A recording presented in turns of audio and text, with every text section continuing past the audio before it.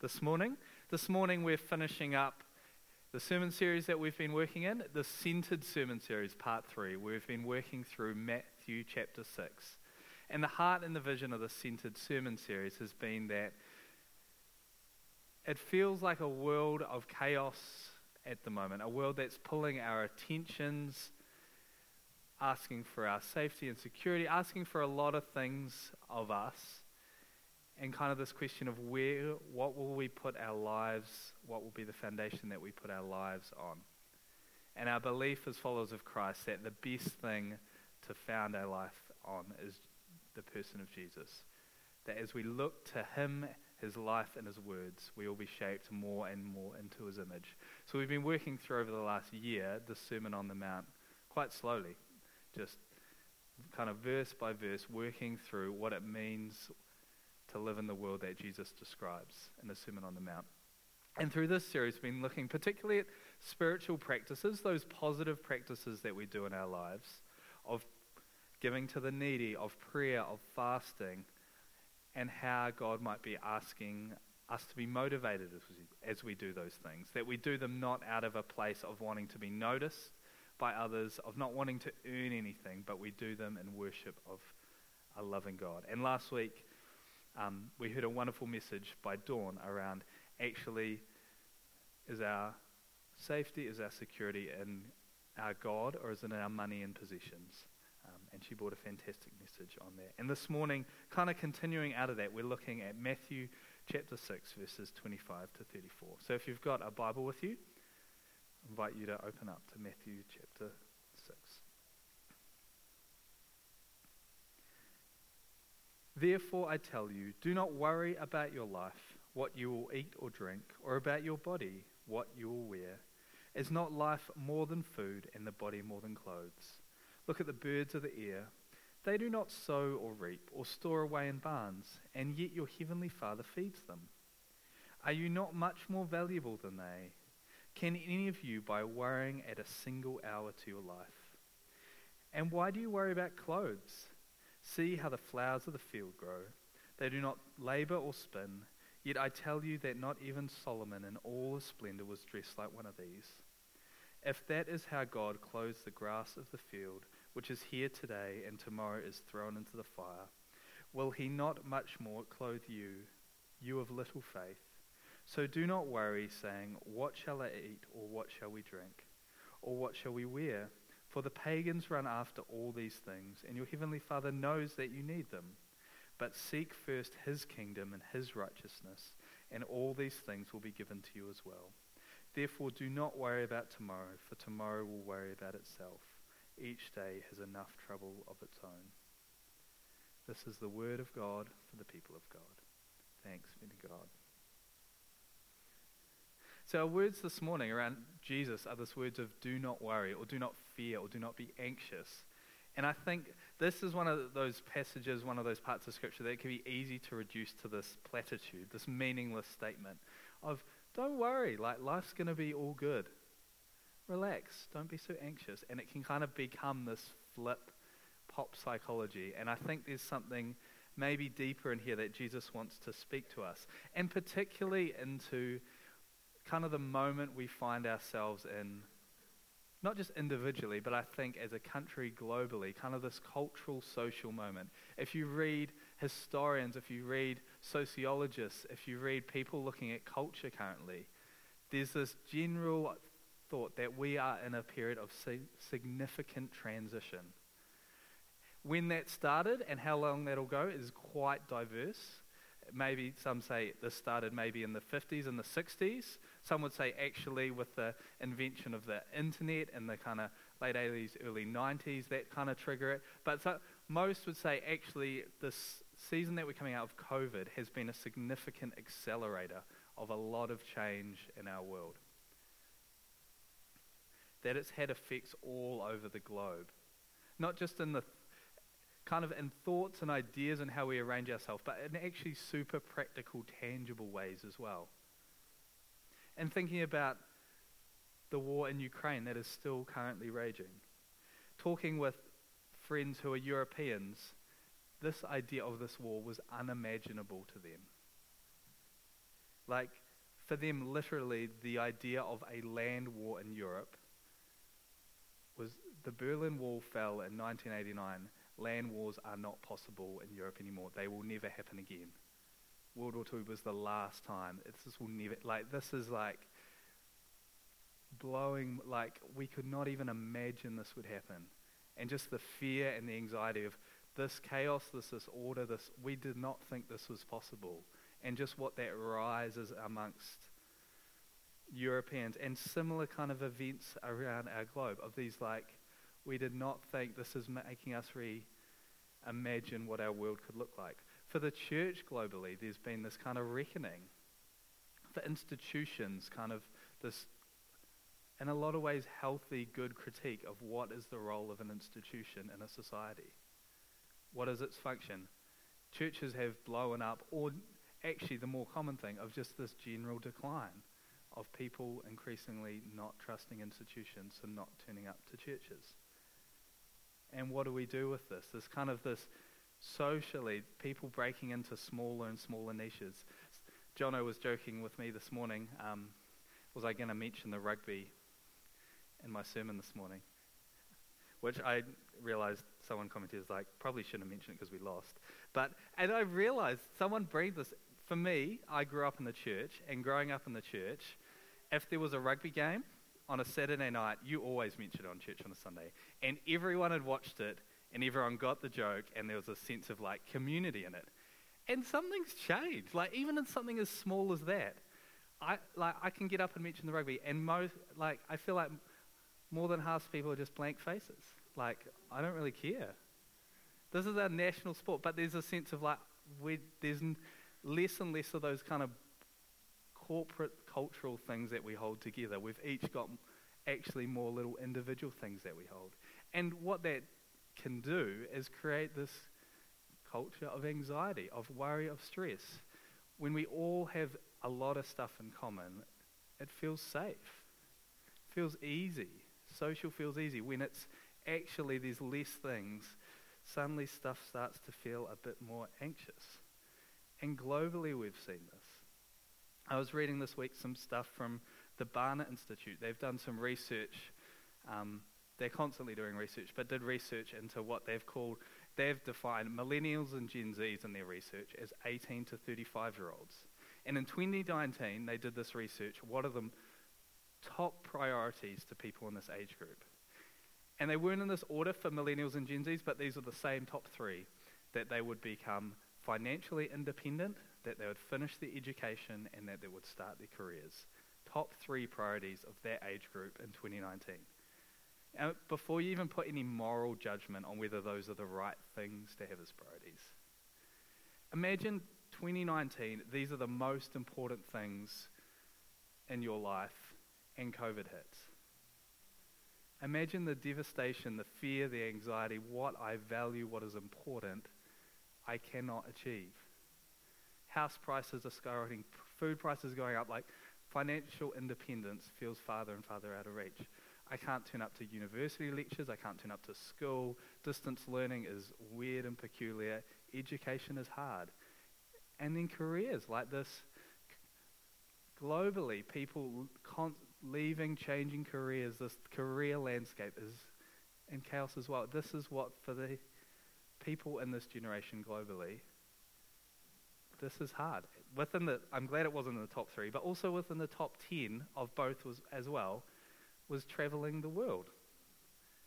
Top 10 priority, travel the world, and that is, for at least a couple of years, was an impossibility. And now kind of feels like this fragile, I book a flight, hopefully I can get on it. If I get on it, hopefully I can get back. There's this fear and anxiety, this stress could easily get in. And Jesus comes and speaks into this, because I think his world, this is not just speaking about personal, I think it's included personal worry and stress, but I think he speaks into a cultural moment in his time that actually had this transition, had chaos, had stress as well. And he says, therefore I tell you, do not worry about your life, what you will eat or drink, or about your body, what you'll wear. Is not life more than food and the body more than clothes? Look at the birds of the air. They do not sow or reap or store away in barns, and yet your heavenly Father feeds them. Are you not much more valuable than they? And here we get, like, there's these big conceptual stuff that feels in chaos.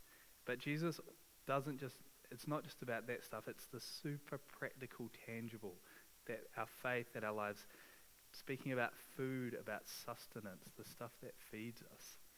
Every Christmas in our family, we have this tradition that my gran gets all of us a chocolate orange. I don't know if you've had chocolate orange. It's something we eat every year, and as the family's grown, she buys a lot of chocolate. It's getting a bit absurd how many she has to buy. And one year she missed it, and it was a bit of a shock to all of us. But every year we'd get these, and the common story that would go along with it was, if you think back generations, for her it was like, there was a time where getting a regular orange in your stocking at Christmas was significant. Like, this was special. This was valuable. These things were not easy to come by. And for me, that's not it's pretty common for us to have oranges in our fruit bowl.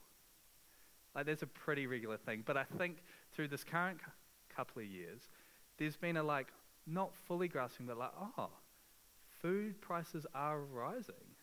I'm having to actually make some choices around this stuff. It's not a free-for-all anymore. I'm starting to grasp what it would be like to actually have to think, actually have fears about my food. And this is us in a pretty well-off situation. Not people in our society, people in our world who have far less means, and the anxiety and the fear and the stress of where will I get my next meal. And in the midst of this, I think there's questions for us not just about next meal, but what are the fears that can drive our lives? Is it fears of rejection, of isolation, that we are unlovable, that we're incompetent? Is there a fear in our life? It can be from the most basic, do I get food, to actually kind of these other existential questions. And Jesus speaks into this. And we see actually through Scripture that the common experience in Scripture, the common stories, are not from periods of stability. Like, you get the time of the kings is a bit of an exception. And actually, most of Scripture is story and drawing on metaphors and drawing on seasons of change and transition. And this seeing God work and move and be in those spaces. That's kind of the story of Scripture. That God in those times, whether it's kind of being slaves in Egypt, it's this Exodus journey.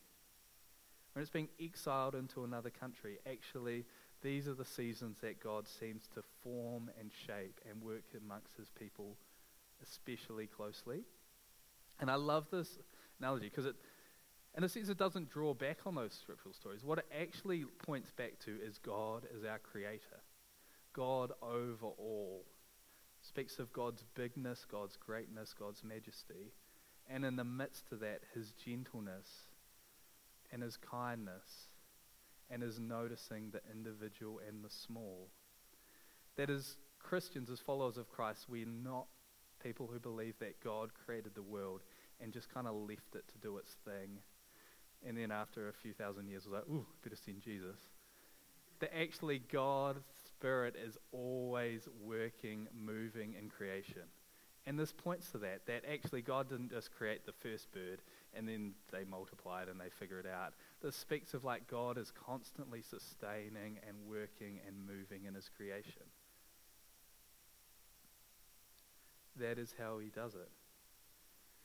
And as he would do it with the bird, as we'll see the flowers with the grass, as he cares for these things, does he not care for us more? And these images of creation, for those of us who are, I've lived in the city pretty much my whole life, it's easy to see creation as like this beautiful, other perfect thing of like, the birds, like they've never done anything wrong. I get why God cares for them. But if you've been out in creation in the world for a decent amount of time, like, there is fallen. You see the effects of sin in there as well. That God is not speaking like, the birds who are kind of got it all, They just trust, so they get my care. It's kind of like this image of, you can understand God caring for a newborn baby who's innocent and perfect. But when they get older and make some bad decisions, you can kind of see the care step away a wee bit. But no, God says, no, my Spirit is constantly working, renewing, caring, sustaining for my broken creation. And he continues in Matthew 6:28-31. And why do you worry about clothes? See how the flowers of the field grow. Do they not labor or spin? They do not labor or spin. Yet I tell you that not even Solomon in all his splendor was dressed like one of these. If that is how God clothes the grass of the field, which is here today and tomorrow is thrown into fire, will he not much more clothe you, you of little faith? And here, clothing, apart from the social, reasons we wear it, has, practical purposes. But here it's also almost pointing towards something of beauty. And we go after that. If we're going after in clothes or this kind of external appearance, again, we're going to be chasing after something that we're going to miss. And this is probably true. There's elements that are true particularly strongly in our world at the moment. And to illustrate this, some of you will know far more than me about this, but I've got 3 fast fashion facts. I was like, actually, how is our world dealing with this thing of fashion and beauty and clothes in a way that maybe isn't that helpful? Like Jesus is saying, we're worrying about clothes, we're chasing after this stuff in a way that's really unhelpful. And there's a lot, it's a very complex thing, so I've picked 3 that I thought help illustrate some different elements. The first is that what I've read is that our world produces 80 billion items of clothing, the fast fashion world, every year. That this pursuit of God to pursue the beautiful and the new, and what the new is this week rather than last week, or this month rather than last month, this constant production. And the implication of this is there are 300 million people employed in this industry, with the assumption that fast fashion is cheap clothes produced cheaply, that these 300 million people are being vastly underpaid for the work that they do. That this has an impact on 300 million people in our world, that they're in some form of slavery producing these clothes for this chase after worry about our clothes and our beauty.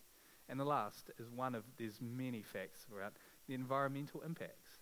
The fast fashion industry produces 10% of our greenhouse gases. There's another fact I read that to produce 1 kg of cotton requires you to use 3 kgs of various kinds of chemicals in the process. That this has an incredible environmental impact on our world. And the invitation again is here is this is not something that is worth chasing after. That there is something of trusting the God of creation who created our incredibly beautiful world, our universe. Do we trust him that he will lead us to beauty, not this chasing after it through clothing? I grew up as a child in a mission organization that worked amongst the urban poor in Southeast Asia. And one of their values is beauty, believing that in the midst of the hardest condition, people who literally live on slums, that God is bringing glimpses of beauty into those moments. That is how we find it, not through, have I got the most beautiful most recent outfit.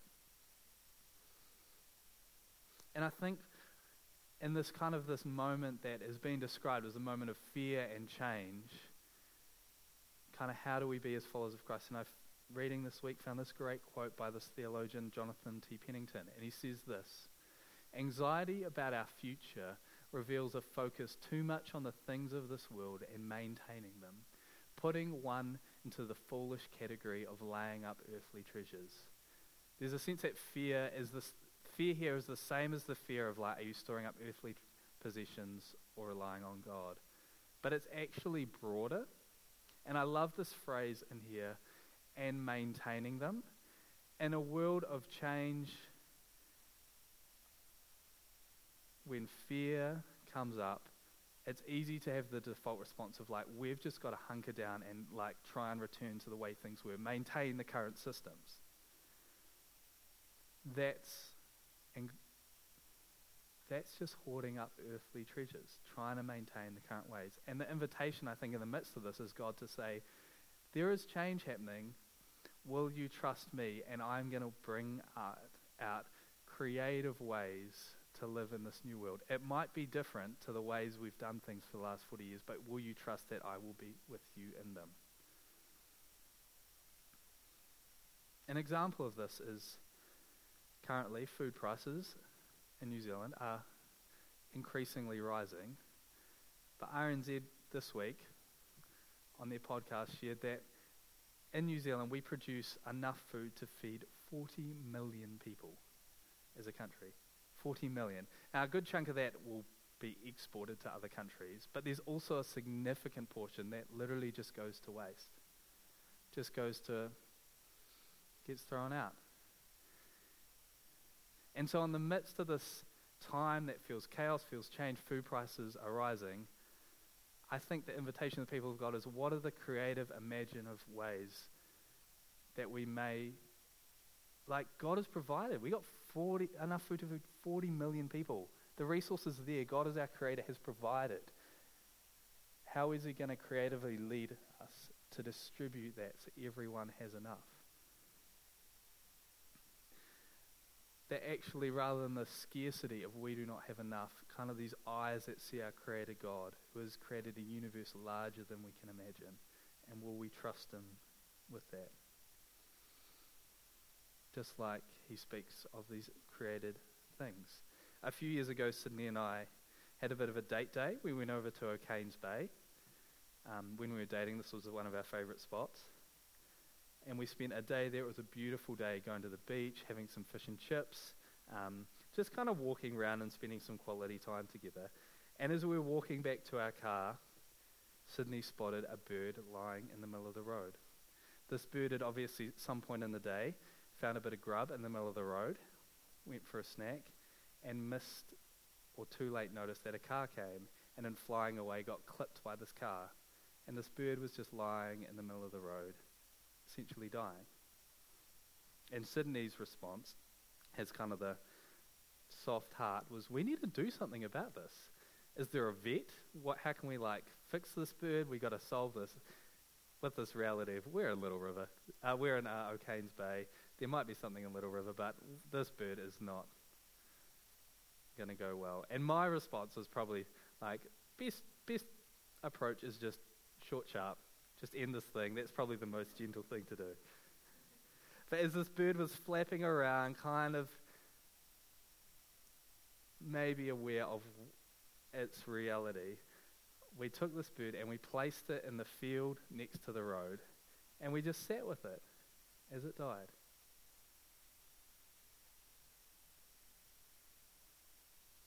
Because that's what Sydney wanted to do. And I think that's what our God does.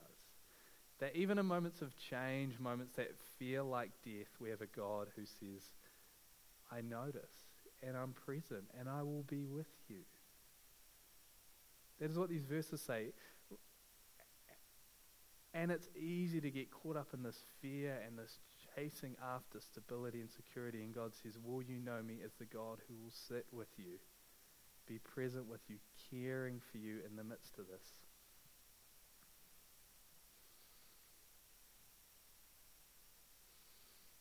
And so what do we do? Because I think the call is to not simply just not worry, to live a life of passivity. Because our verses this morning, Jesus' words, speak of actually we still have something to pursue, a purpose, something that drives us, but it doesn't need to be fear. Jesus says, for the pagans run after all things, and your heavenly Father knows you need them. But seek first his kingdom and his righteousness, and all these things will be given to you as well. John Wesley speaks about we can live these lives that are lived in vain, that we're chasing after the wrong thing. That if we're chasing after trying to deal with our fears, we're going to get nowhere. That John Wesley talks around those who have enough to meet their daily needs but seek more wealth, live in habitual denial of the Lord that has bought them. They deny their faith, and he says they're worse than the infidels. That we're invited to the space of a God who would lovingly care for his creation to live with him. And I think we're invited to this pursuit of energies that would go to fear, instead go to this pursuit of his kingdom and his righteousness. And I know for me, for many of us, it can be easy, these things that we see as God's kingdom, God's righteousness, to kind of be like, I will get after those things once I get through this hard stage, this hard season, or like, I got 6 months left to study, I just need to smash that out, and then I can get into these ways of pursuing God's kingdom. Maybe it just feels rough. Maybe it's, I'm going to move, it's not worth investing. There are these reasons we can come up with, and I think Jesus would say, you're just chasing after something, you're never going to get there. There's always going to be a next thing to take you away from pursuing Christ and his kingdom and his righteousness. And I think it ultimately comes down to, will we trust a God who cares for the birds, who cares for the grass, who cares for the leaves? He is the God that do we trust that as we pursue him and his ways and his kingdom, that he will provide? That those fears will be stilled. One way that as a church, I mentioned a couple of weeks ago, we're going to, I think, go after this is we're going to do 21 days of prayer and fasting as a church. Not that this is earning anything from God, but as a church coming before God and saying, we are dependent on you, we need you. Our fears, we want to meet them elsewhere, but we actually want to pursue you first. And I just want to plant a wee seed for you to be thinking about. How will you engage with this season of 21 days prayer and fasting? And I've got 4 ways of fasting to think about. The first, if you're brave, got experience and got permission from your doctor, maybe you consider doing a full fast, not eat food for 21 days. It's a partial fast, which is skip a meal or skip a couple of meals every day. Might be breakfast and lunch, might be lunch. What is something, a partial fast where you cease eating food, trusting not that you'll do anything, but that God will meet you in that space? Maybe it's kind of what's known as the Daniel fast, of like you cut out a whole bunch of food. Daniel, in the book of Daniel, practiced 21 days of fasting where he essentially just ate like fruit and nuts and vegetables. Cut out meat, cut out dairy, cut out those kind of things. Maybe that's something. Or what we're calling a soul fast. This particularly for children, for youth, for those who have some kind of unhealthy relationship with food. Is there something else you could give up that holds significance in your life for 21 days? And I encourage you, actually, I didn't mention this in 9, to not just, this is going to be a community practice. Is it family members, is it friends that you can gather around and maybe do something together? Like for us as a family, we've talked around, actually, we've got very young kids, but is there something that can encourage participation from all of us? Maybe it's a life group. Maybe there's a space where you can do this together. And I think we do these things. There's this great quote by Stanley Hauerwas, one of my favorite theologians, and he says, to seek first the righteousness of the kingdom of God is to discover that for which we seek is given, not achieved. That this life of trying to fix our fears is this achievement. We're trying to solve this thing. And as we enter into these practices that God calls us to, as we enter into his kingdom, we find this is not an achievement thing. This is God comes and meets us and gives us more grace, more provision than we can imagine. That this kingdom image through scripture is often images of like seed that is planted. There's the image of a mustard seed, which is essentially a weed. Of like, you plant it and it just kind of goes, and as followers pursuing his kingdom, we just it's about this relationship with seed that grows and we don't know what its fruit is going to be, but we just go with it. That we have a God who Jesus says cares for us more than we probably think, who loves us, who wants to be with us. Yet if we spend our lives trying to chase after fixing these fears, these worries in this moment, we're going to miss him and the grace and the leading he wants to do in the midst of this. So the invitation this morning is, do you know that you have a God who Jesus says cares for you more than that dying bird that Sydney and I encountered? Cares for you more than the flowers of the field. Do you believe that? Do you trust him in that? So if the band wants to come up, I want to pray to close.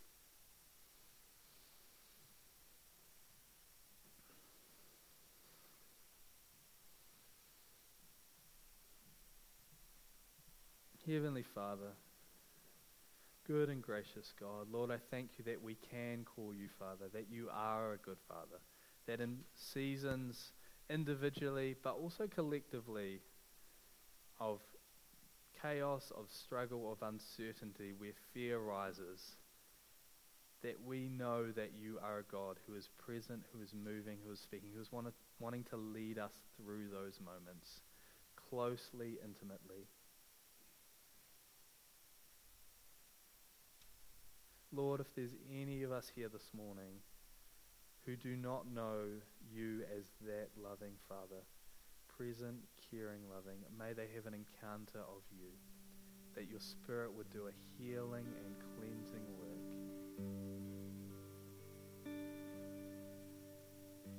That they would know that the pursuit of your kingdom gives us more than we can imagine. In your name, Lord Jesus. Amen. Well, thanks for listening. We hope this teaching has served you well and that you've sensed something of God's voice speaking to you. If there's any way that we can help or pray for you, support you in any way, we'd love to be able to do that. You can find out our contact info on our website at thewellnz.org or flick us an email at support@thewellnz.org. God bless you. We look forward to hearing from you soon.